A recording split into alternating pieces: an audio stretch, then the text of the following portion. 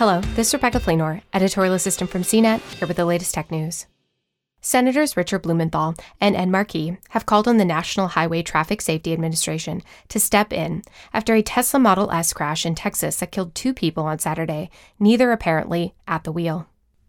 The senators, both Democrats, penned a letter to the NHTSA acting administrator, Stephen Cliff, urging the agency to introduce safety recommendations for driver assistance systems, the Wall Street Journal first reported on Thursday.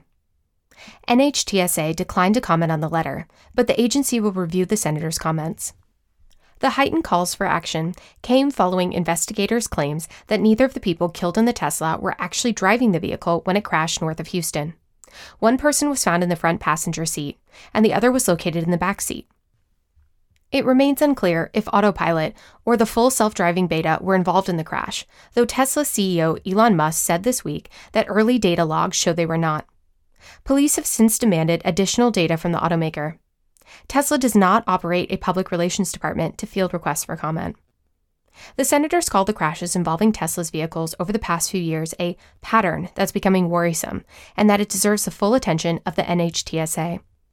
In March, the National Transportation Safety Board urged the agency to hash out rules surrounding self-driving cars, citing Tesla's recent beta for the FSD system, which registers as a Level 2 driver assist system on the SAE scale of autonomy. No vehicle currently on sale has the ability to drive itself. The NTSB has also called for more safety guidelines surrounding driver assist technology in the past, though that lies solely with the NHTSA. The board can only make recommendations. On Thursday, Consumer Reports showed how simple it is to trick Tesla's autopilot system into thinking a driver remains behind the wheel when there isn't one. Some steering wheel weight and a buckled seatbelt, but no driver, is all it took. For more of the latest tech news, visit cnet.com.